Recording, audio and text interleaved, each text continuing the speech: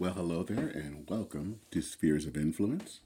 This is the podcast where we deal with those important things in our lives, those important spheres in our lives: religion, politics, and culture. I'm Dennis Sanders, and I'm your host. This episode will be kind of a week in review potpourri. So we'll be looking at a few things that have happened this week and giving some advice of what might be our opinion of what might be coming down the pike in various issues.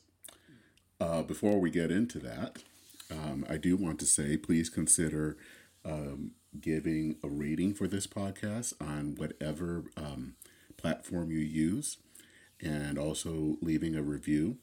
It's really helpful to do that. Helpful to know what you all are thinking.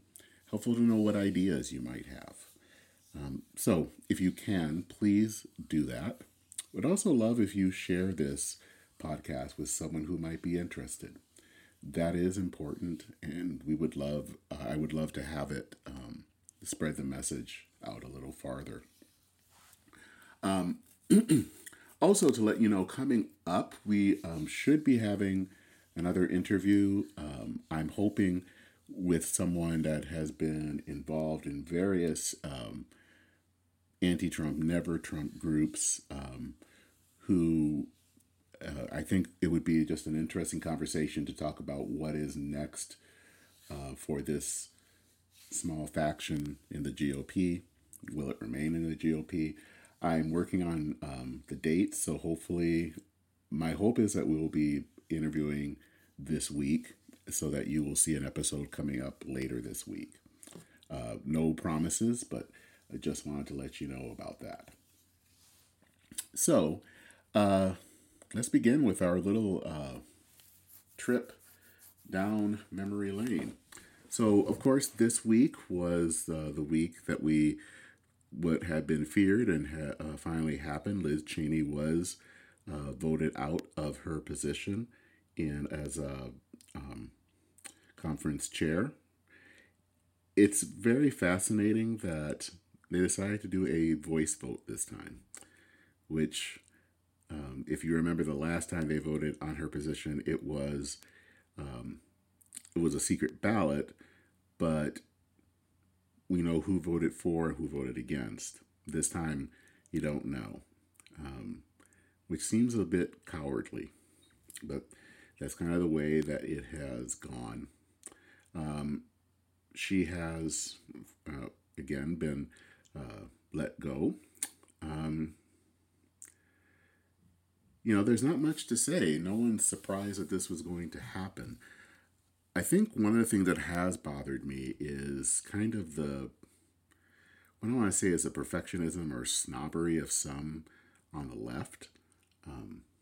That, of course, they remember either her father's position or her position on something, or that she voted for this on that time in 1987 or something, whatever, what have you. But it's basically a way of saying that it's not good enough. And I really have to say, I think that that's complete bull. Just to see a lot of progressives that are kind of on their high horse. And I think, I will say that there have been some that have not been that way. Sheila Jackson Lee, who is a representative, I believe from Houston, who's a Democrat, I think wrote a really nice and very good op-ed, just kind of praising Cheney, along with former President George W. Bush and Mitt Romney for their stand. So it's great to hear that. I think it's just frustrating with people who, I think the problem isn't that these Liz Cheney spoke up. I mean, they could care one way or the other, but they think that that's really the sole province of their side. And so I'm just not really crazy about that. But we know that this has happened. It's been interesting. A lot of people have talked about this as how this will make the party smaller. And I don't know about that. Damon Linker, who is a writer for The Week, he also is a panelist on Beg to Differ, one of the Bulwark podcasts, has written about the fact that this past year most of us who were Never Trumpers were really thinking that this would be a wipeout, because of course we thought with Trump being so bad and how he was handling COVID, but they actually did better. I believe there was like an extra 11 million people voted for Trump this time around. More African Americans, more Latinos have voted in favor. So I think, one of the reasons we aren't going to be seeing an autopsy of any type, besides the fact that Mr. Trump would not have it, because that would mean admitting that he lost.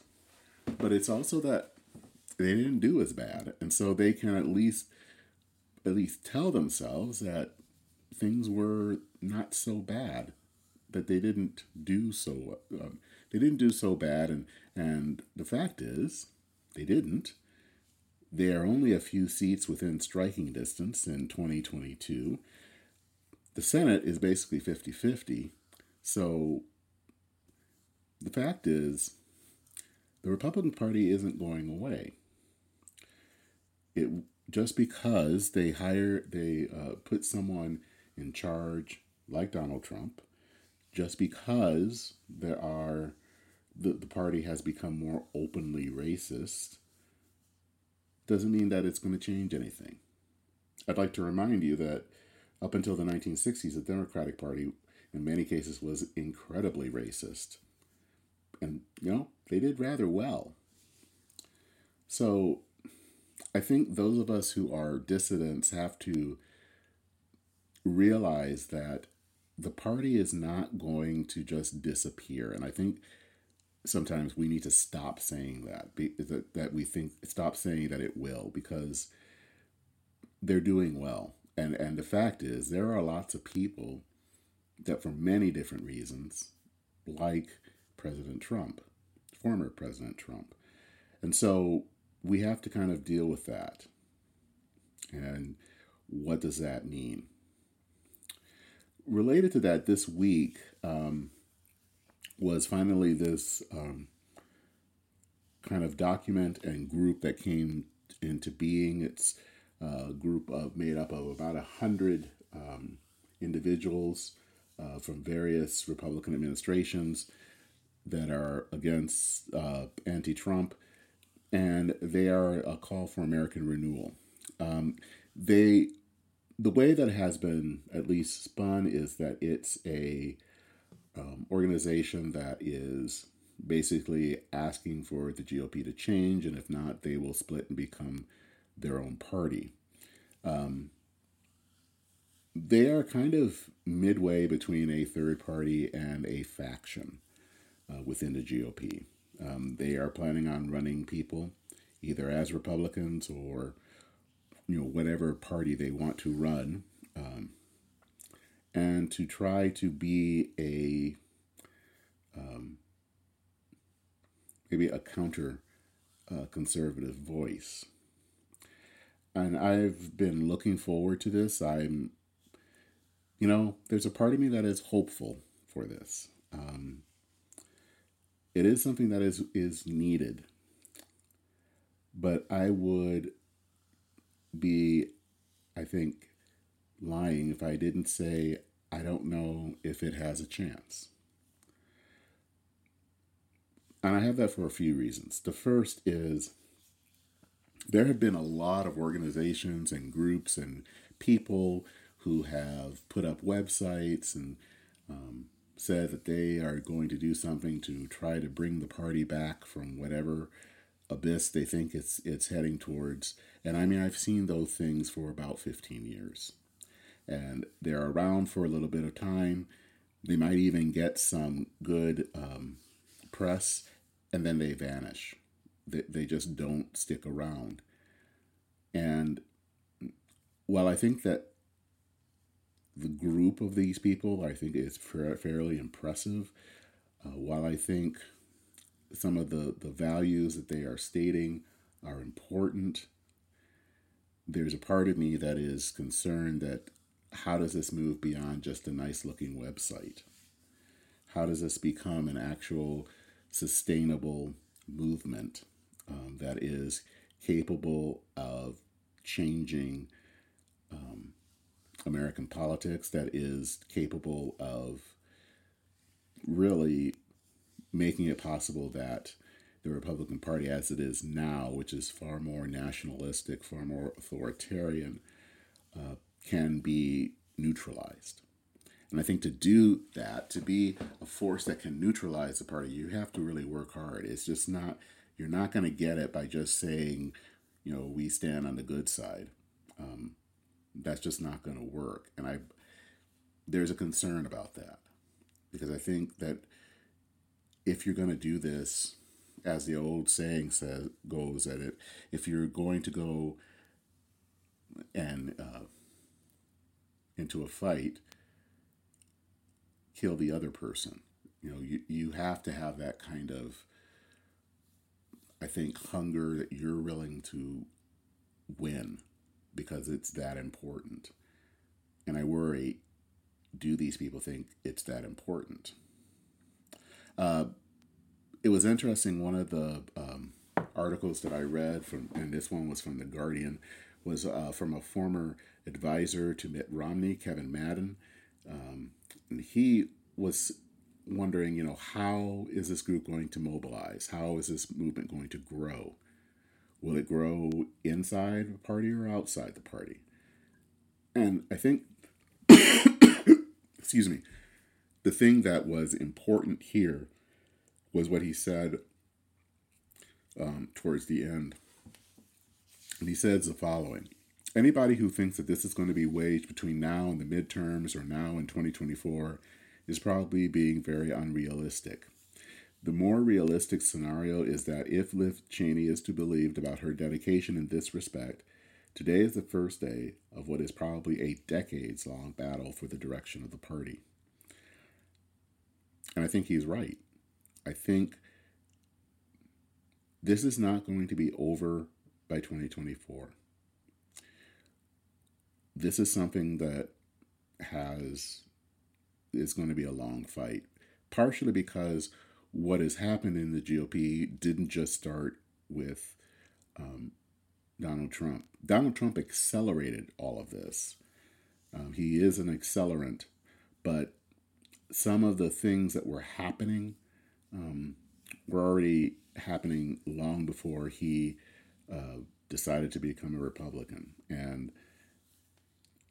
I think the question that I have about American renewal is, are they able and are they willing to stay in the fight for years, not just for, a short time? And are they willing to mobilize people? And I think that that's always been a weakness of some of these groups. Again, various groups that I have seen over the years, is that none of them are interested really in mobilizing people. They just think that if you put up a website, people will just come to it. And I don't think it works that way. I think you have to get on the ground. It's going to take a lot of work. It's not sexy. And it's probably going to take a long time.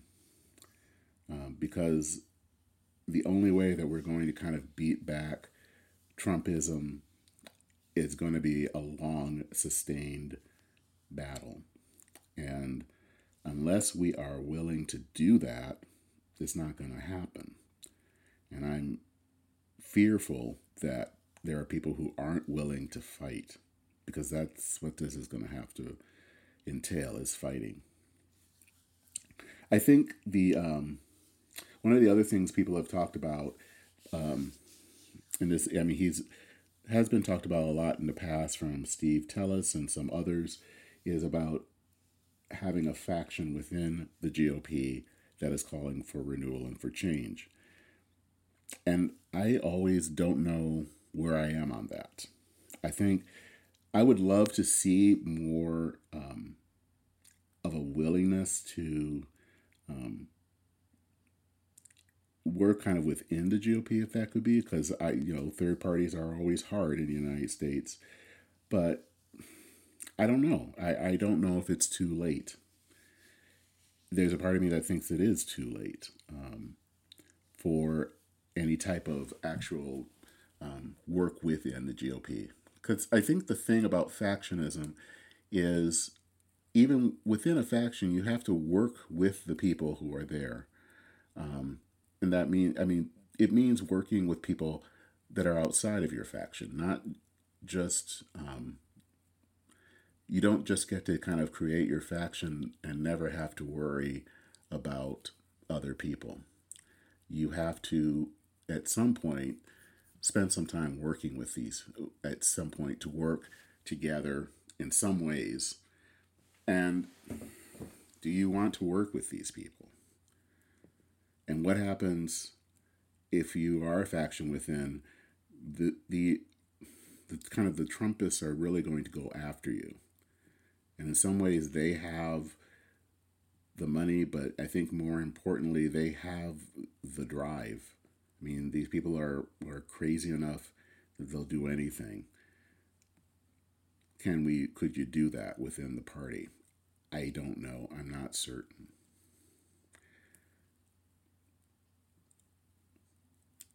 We need to have a two-party system, a working two-party system in this country. 2022 could be the year that especially the House swings back to the Republicans. And normally that's not a problem, but it is now a problem because we have to deal with people like Marjorie Taylor Greene, who is a nut, and Matt Gaetz, who seems to, as they say, like them young, like illegally young. And, you're not really dealing with the cream of the crop. And Lord knows what type of kind of crazy conspiratorial things that they are going to be putting out for legislation. Or things that I think are going to be hurtful to immigrants and refugees and others. So I think, again, if American Renewal is serious, I really hope that they are going to be running a lot of good candidates, especially for 2022, to battle some of these Republicans. That they also are looking towards 2024 to put up some good candidates. But, all of this is going to require some work.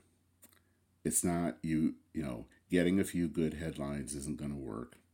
You have to move forward and you have to move fast.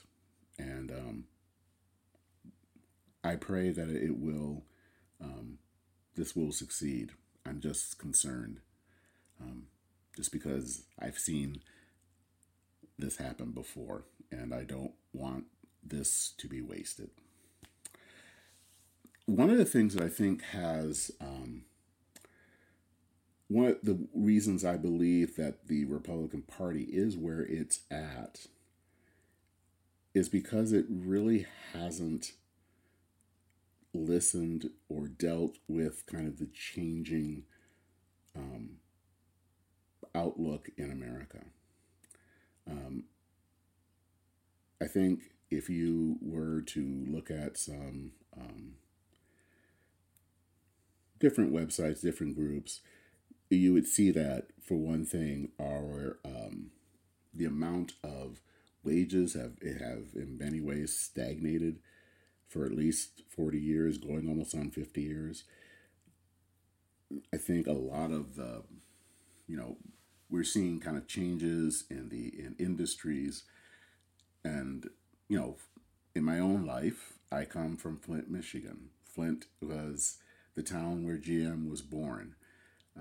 It was, for me, growing up as a kid in the 70s and 80s, was a town that had at the time 80,000 people in the area worked for GM specifically. We're not talking about any ancillary jobs, which there were probably equal number, if not more.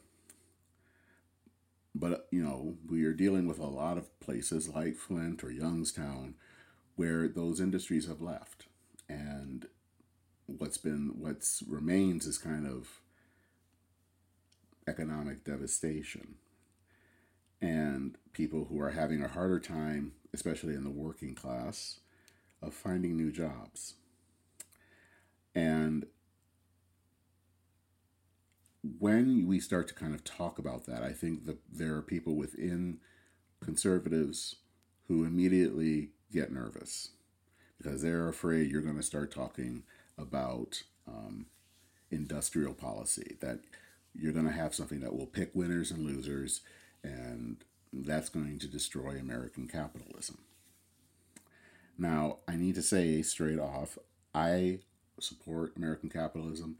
I support capitalism. I believe that it can lift people out of poverty. I think I've shared this before, but I think it was amazing for me when I visited China in 1999 to see how this country was developing so quickly and how capitalism in many ways was lifting hundreds of millions of people out of poverty. So I believe poverty can make a difference. I mean, I believe capitalism can make a difference. But we also have to remember that capitalism has within it kind of this sense of creative destruction. This is kind of the thing, the point that Joseph Schumpeter makes, who's the economist, is that creative destruction is a fact within capitalism. If you're going to have new industries that will come up and flourish, you're going to have old industries fall. And of course, what that means is that certain areas of our country will all of a sudden become rich and prosperous, and other parts of the country will become poor and desolate. And so Schumpeter was concerned about that because he believed that what he thought was that capitalism would then become a victim of its own success. And what would happen is it would inspire reactionary and populist movements who would rally against the destructive side. And of course, when you do that, you're also strangling any potential for future creativity, new industries, all of that. And in a strange way, that's where we are right now. We have the reason I think Trumpism has arisen in our country, and I've always said that before, is that it's not simply racism. It's because in some ways there hasn't been really a lot of help for those people who in essence become the quote-unquote losers in the rise and fall of different industries, which is part of capitalism. That is the part of it, the whole point of creative destruction. And that's not necessarily a bad thing.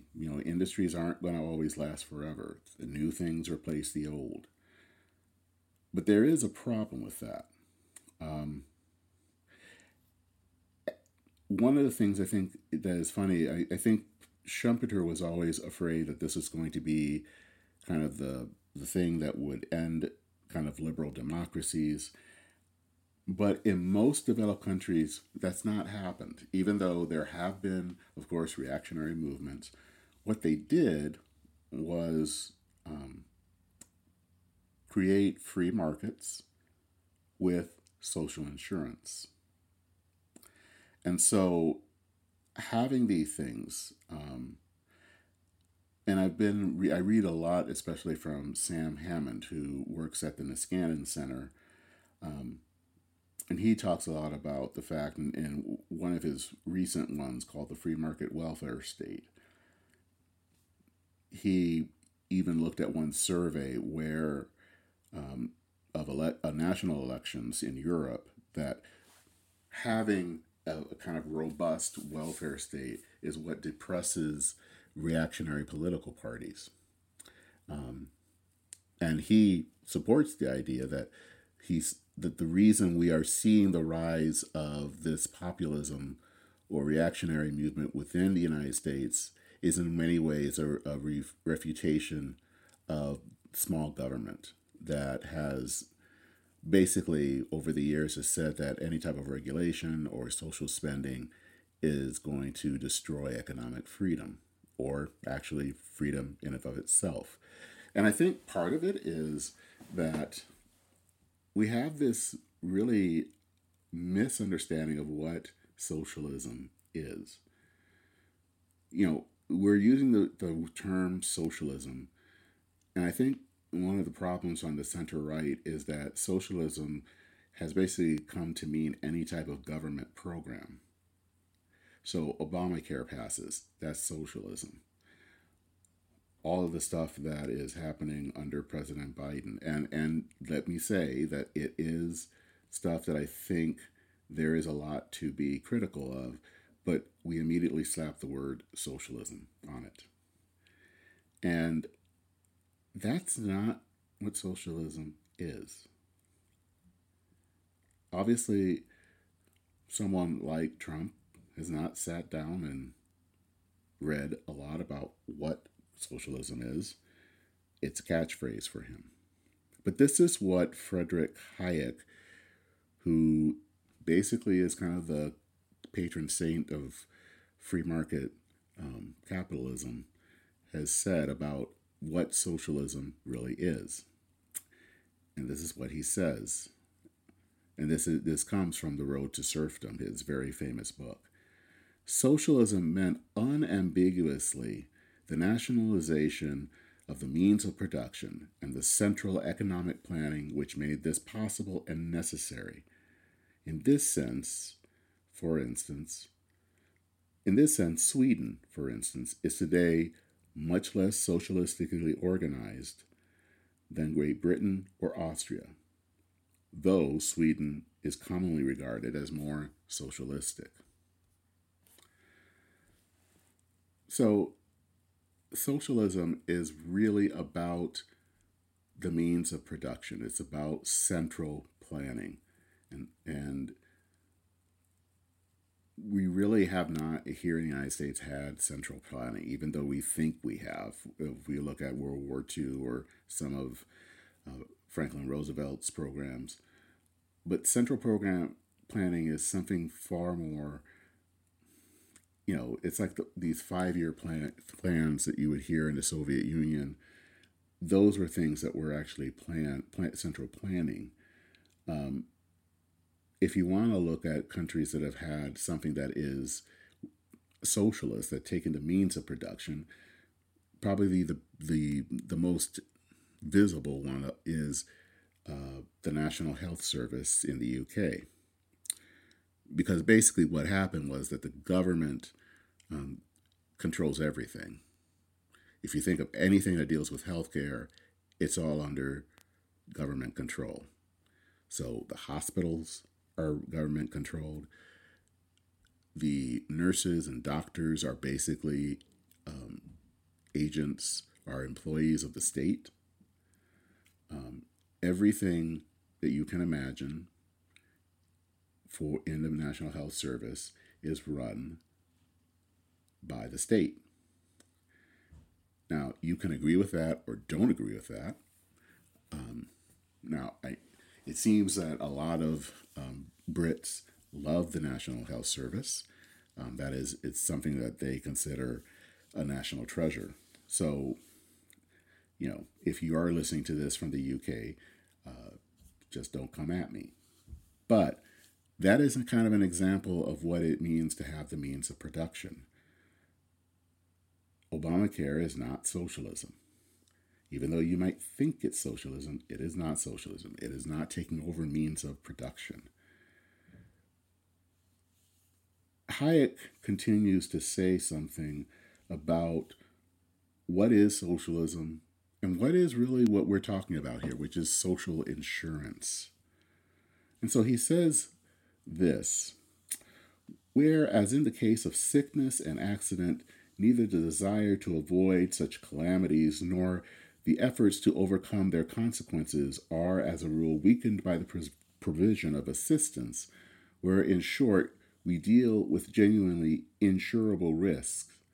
The case for the states helping to organize a comprehensive system of social insurance is very strong. There are many points of detail where those wishing to preserve the competitive system and those wishing to supersede it by something different disagree on the details of such schemes, and it is possible, under the name of social insurance, to reintroduce measures which tend to make competition more or less ineffective. But there is no incompatibility in principle between the states providing of greater security in this way and the preservation of individual freedom.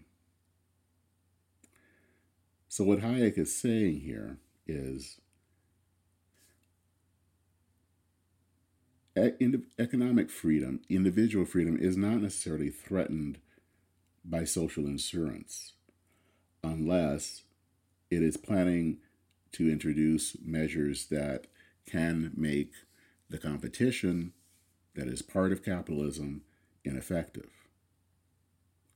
So if a country has a burgeoning auto industry and they decide to add health insurance, if it doesn't affect the day-to-day concerns of those industries, he doesn't have as much a problem of having that. Now, if you want to understand what is socialism, then this is actually where Sam Hammond decides to show the difference. And so he shares contemporary Sweden, which, especially on the left, people and on the right, think is like some socialist bastion, and Venezuela. Both of the countries in some ways are described as social democracies, but in reality, they couldn't be more different. So in Sweden, in both the 19th and the 20th centuries, they designed social policies. They designed social policies on the basis of things like a people's insurance. So they had social insurance schemes, from child allowances to old age pensions. And they were always created in the backdrop of a very capitalistic economy. Of course, this is the land of IKEA and Volvo. So this is a country that believes in capitalism. And the thing is that this kind of putting these things together to have a very robust social welfare state and a robust economy that was lighter on regulation, I should add, allowed for Sweden to grow 70% faster in a kind of 100-year period than the United States. And it went from becoming one of the poorest countries in Europe to one of the world's richest. So that's Sweden. Venezuela is different. And as we know, it is basically an economic basket case. And the reason it's that is because of people like the former leader, Hugo Chavez, and now his successor, Nicolas Maduro, who had this vision of what they called socialism of the 21st century. It was very anti-capitalist. The Chavista regime basically went against economic freedom. They nationalized a lot of things. They nationalized the oil industry, that was already somewhat nationalized, but took control of it in a way that made it not function as well. They instituted wage and price controls. They added a lot of restrictions on choice. What Venezuela is an interventionist state. It literally comes in and intervenes in the happenings of the economy. Sweden, on the other hand, is what you would call a social insurance state. They aren't involved in what happens with businesses. If you want to go to IKEA to buy a Billy bookcase, the state's not going to come in there and interfere with that. What they are going to do is provide different things that will help you, such as insurance, on the side. And so in some ways, it is, I think, of kind of a almost libertarian virtue. I know that's going to kind of freak out some people. This reminds me of something that Tyler Cowen, who is also considered a libertarian, and he talks about this as the paradox of libertarianism. Economic liberty, capitalism, that's what makes nations rich. But the funny thing is that the richer that nations become, in some ways they want more government. Now that they can afford it, they want more government. And he thinks that the failure for libertarians is that they aren't embracing that connection. That as a country becomes richer, they want a bigger government. He actually says, the major libertarian response to modernity is to simply wish that the package deal we face isn't a package deal. And so what we want is thinking that if you become rich, then you don't have to worry about government. But the reality is, and I think this is something I've totally agree with him, is that the richer you get, I think as a society, all of a sudden, things that you see as problems that you couldn't afford to deal with, now you can. And so you want to do something with that, and how do you do that? Is that through government. So if you're maybe a middle-income country that for years had problems with healthcare, that there were millions and millions of people who didn't have affordable healthcare. And then over the years, over the decades, you become a higher income country. Well, all of a sudden now, you have more money. The society has more money. What are you going to do? Well, you're going to look at the fact that there are still lots of people without healthcare, and you're going to want more government to deal with the problem that you're facing, because those two things, again, go together. If you want a country to be rich, it is also going to be more interested in having government fulfill some of the needs that had been problems for a long time.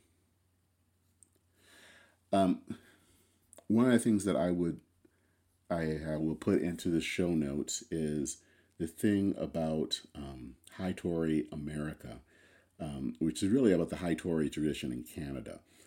High Tory tradition is also could be called Red Tory, and this was a tradition within conservatism that I think it's akin to what people would have called moderate republicanism, Rockefeller republicanism here in the States. It was probably most exemplified by the John Diefenbaker, who was a former Canadian Prime Minister. He was a Prime Minister probably around the time of the late 50s and early 60s. And he kind of exhibited a different kind of conservatism than what you might think of.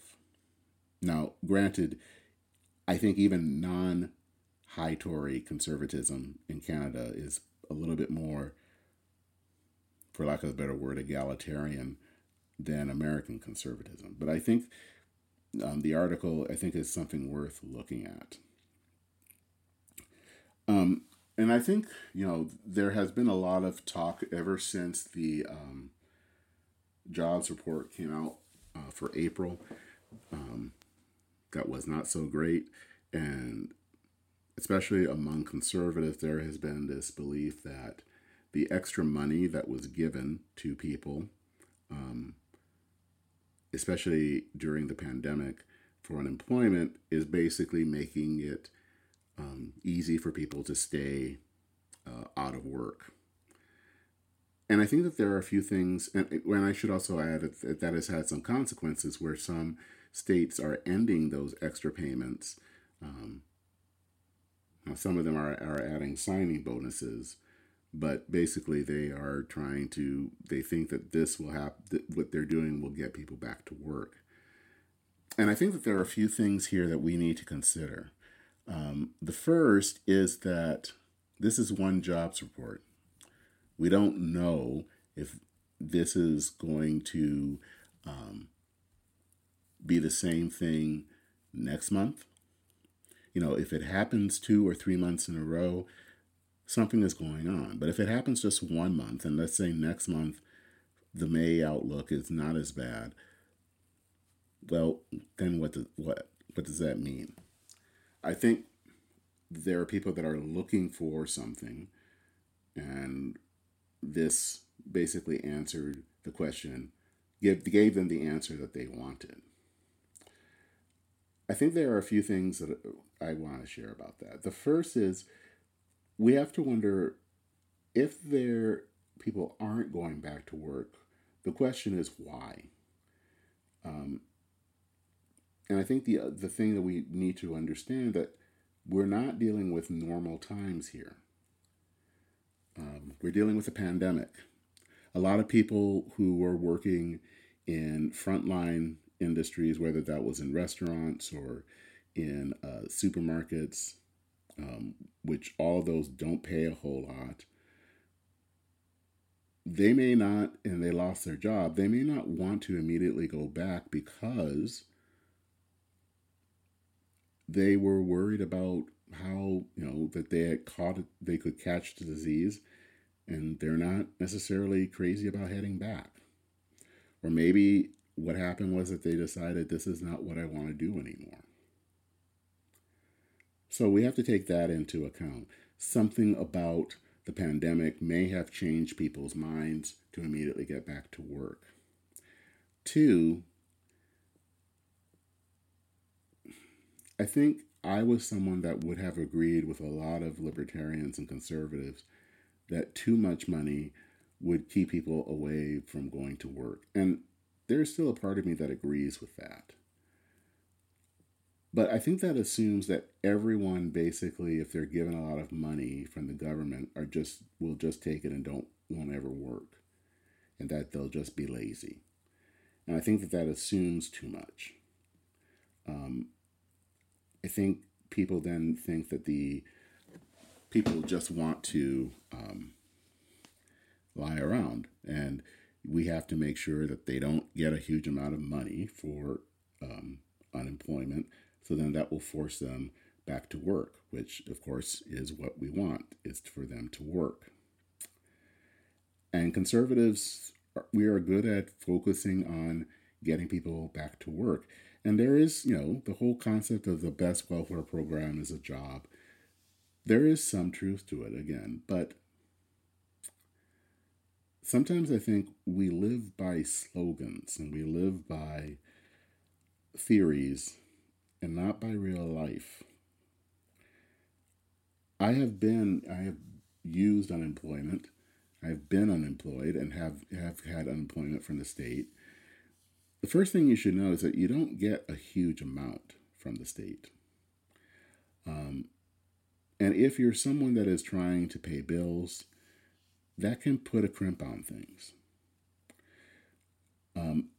As I've said before, I was unemployed during this time period, so that meant I fell under some of these higher premiums or higher payments. And I think that in some ways I considered it a godsend. Not so that I could stay and not do work, because I wanted to go back to work. I think that the human drive is to be creative, not to sit around and do nothing. And but it gave me breathing room.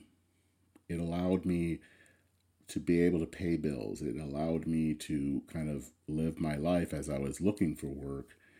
Because I think the hard thing right now is in the we're dealing with unemployment, is how hard it is to try to find a job when you are also worried about making ends meet.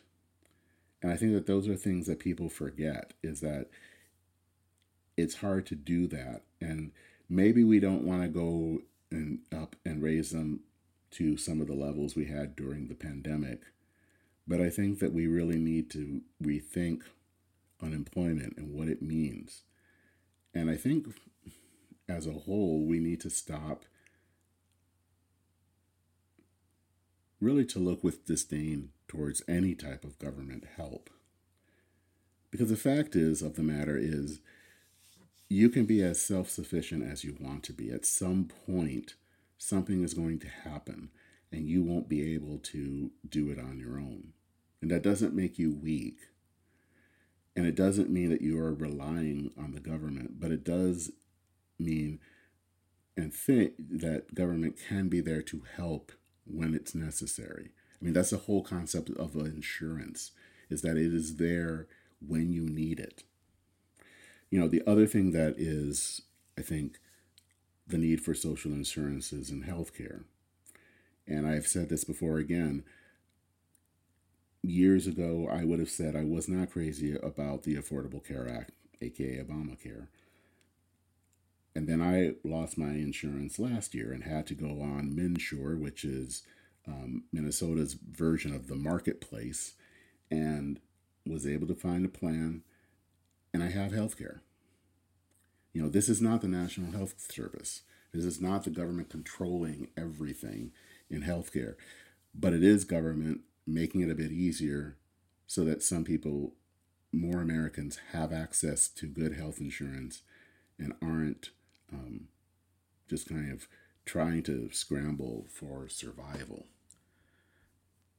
I think in the future, this is something I want to talk about more, is that we have to find ways of having and developing a conservatism that's not so afraid of the government. Because small government, if you're talking about a limited government, which I think is more what we should be talking about, that makes sense. If we're talking about small government, well, sometimes small doesn't do a whole lot. And unless that's what we think is okay, maybe we want to reconsider. So we'll talk about that more in another time. But I also wanted to talk a little bit about Israel and Palestine. And these are always interesting issues, because everyone kind of goes to their respective corners and they kind of blurt out all of their kind of talking points. And so if you're a conservative, it's always that we have to support Israel. We have to, Israel is this wonderful country, and Palestinians, which we don't really talk as much as we do about Hamas, and they just want to kill us all and all of that. If you're liberal, then Israel is basically a colonial occupier. They have come and basically imposed apartheid on the Palestinians and so on. And those narratives might be comforting to each side, but I think they're a lot of bull, and they're not real. What's going on in the Middle East, and what has always gone on in the Middle East, is far more complicated. And each side has problems. The thing that I've always been bothered with conservatives is this kind of almost everything of the Jews as being kind of, or Israelis, I should say, as being innocent, and the Arabs almost always are at fault. And I don't think that that's always true. And of course, the problem with progressives is this fact of seeing Israel as if it's some kind of modern version of South Africa, which it isn't, and kind of almost viewing this in the same way that sometimes people look at America, how we've dealt with especially Native Americans. And that's a little off. Both sides, I think, in some ways don't really deal with history. They don't really deal with the uncomfortable parts of their narratives and of their sides. The Palestinians, I think, for a long time, have almost always tried to view themselves as the victim. And in some ways they have. But I think we always forget that the fact of the war during the time of Israeli independence, when the UN kind of created Israel, it was separating the British-controlled Palestine into two places, Palestine and Israel. And the Arabs did not like that, and so they fought against Israel. And that's kind of Palestine being lost, because they, there could have been actually a country at some point called Palestine, but, there was a war for the independence, and that took away what could have been Palestine. And then we also have to think about the fact that, during the Six-Day War in 1967, that was what created the Gaza Strip and the West Bank. And we have to remember that Egypt, Jordan, Syria, Iraq were all basically the ones that wanted to wipe Israel off the face of the earth. Had they not gone to war in 1967, there probably would never have been any occupied territories. But they did. If you move on later to around the year 2000, 2001, one of the last things that Bill Clinton was trying to do is try to get a peace deal between the Israelis and the Palestinians. And they had actually almost come out with a deal. Israel basically presented something that gave Palestine, I believe, almost 90% of what they wanted. And the Palestinians under Yasser Arafat walked away. They thought they could get something better. And 20 years later, they still haven't gotten anything better. Palestinians, I think, are, they have suffered, I think, a lot in Israeli society. But it seems like every time that they have a chance to maybe have a better hoped for future, they turn away from it. And so, in some ways, the Palestinians have to decide and settle for the best thing that they can get, and not thinking that they are going to get the perfect, because they are never going to get the perfect.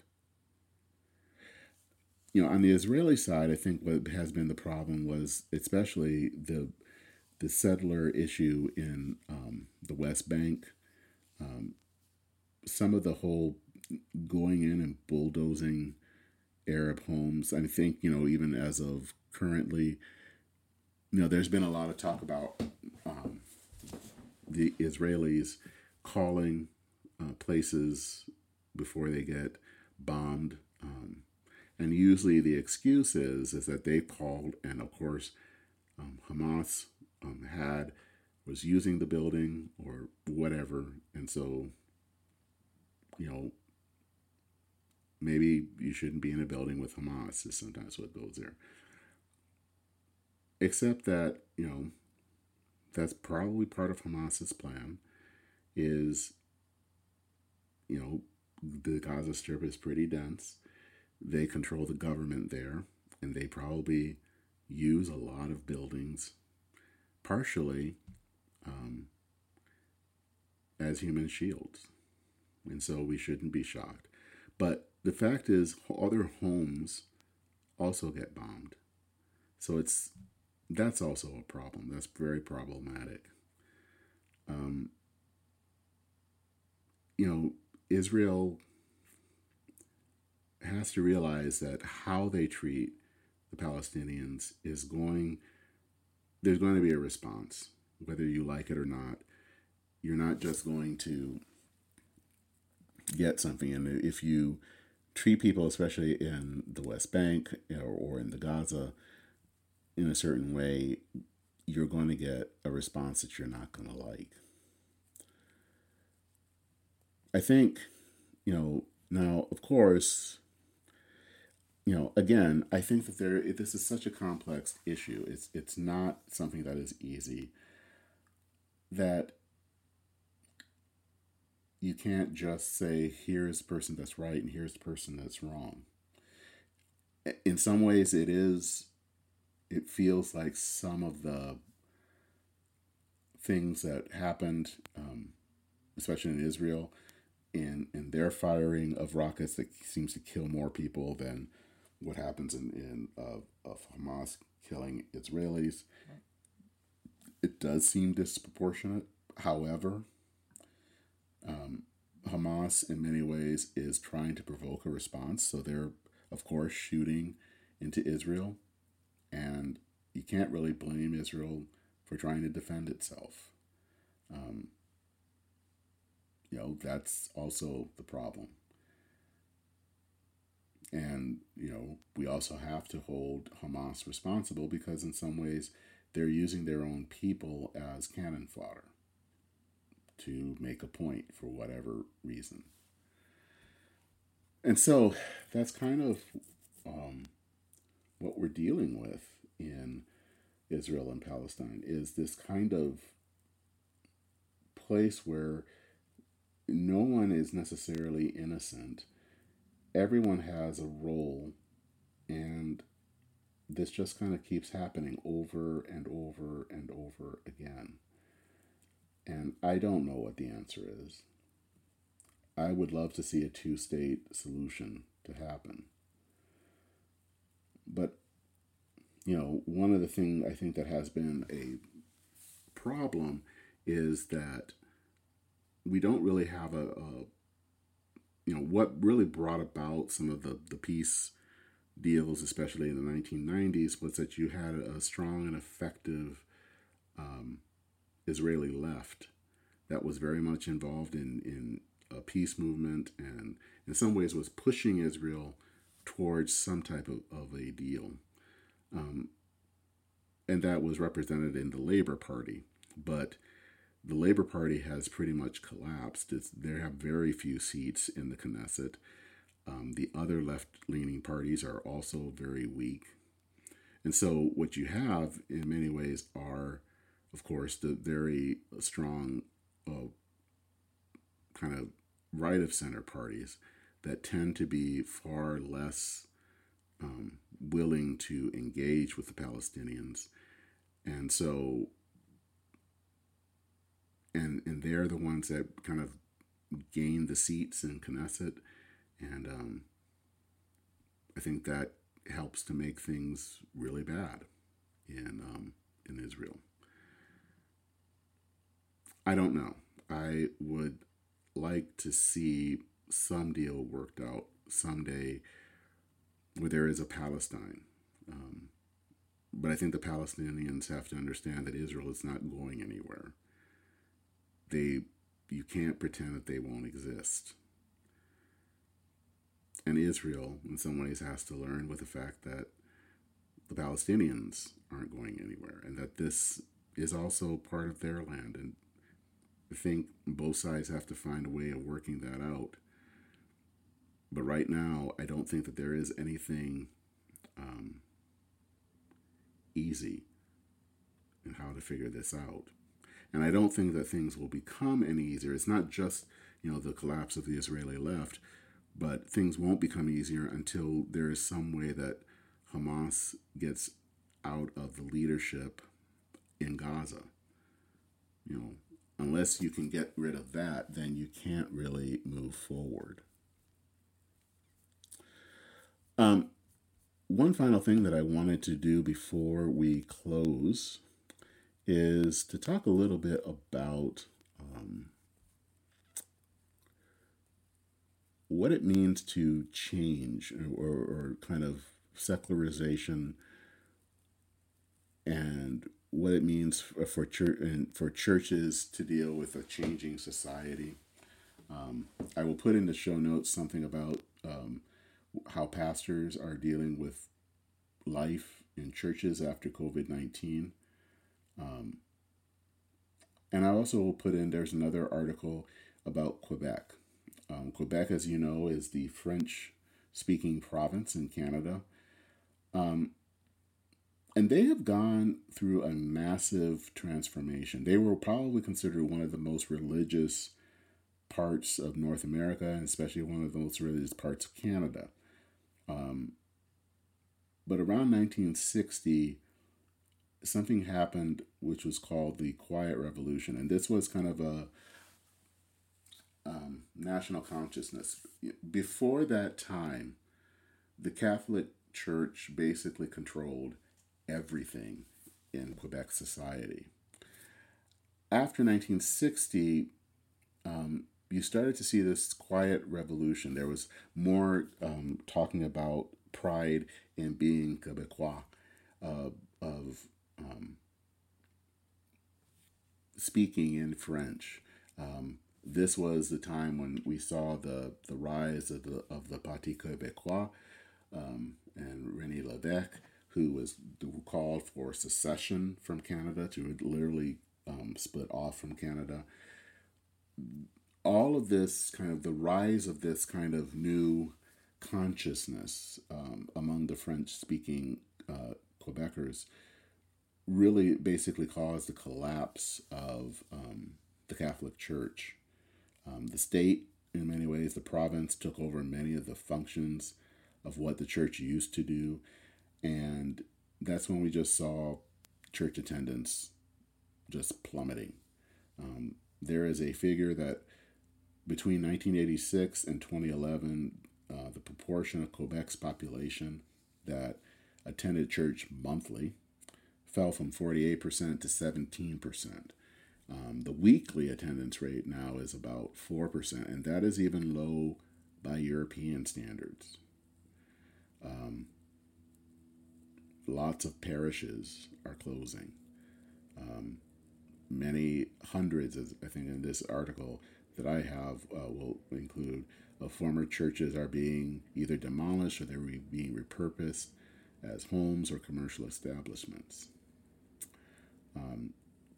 There is a thing in France of the la cité, of the kind of the people, and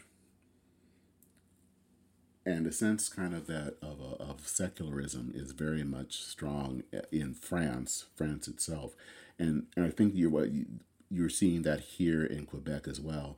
There are lots of cases where there have been laws that have banned kind of wearing anything that has any type of religious, a cross or a Star of David. Women being kind of wearing the headscarf. In some cases, there's been an issue with that. Quebec is a very more secular place. So does that, and when you deal with the fact that America has been losing a lot less, has less people who are becoming, going to church on a regular basis, what does that mean? Is Quebec where we're headed?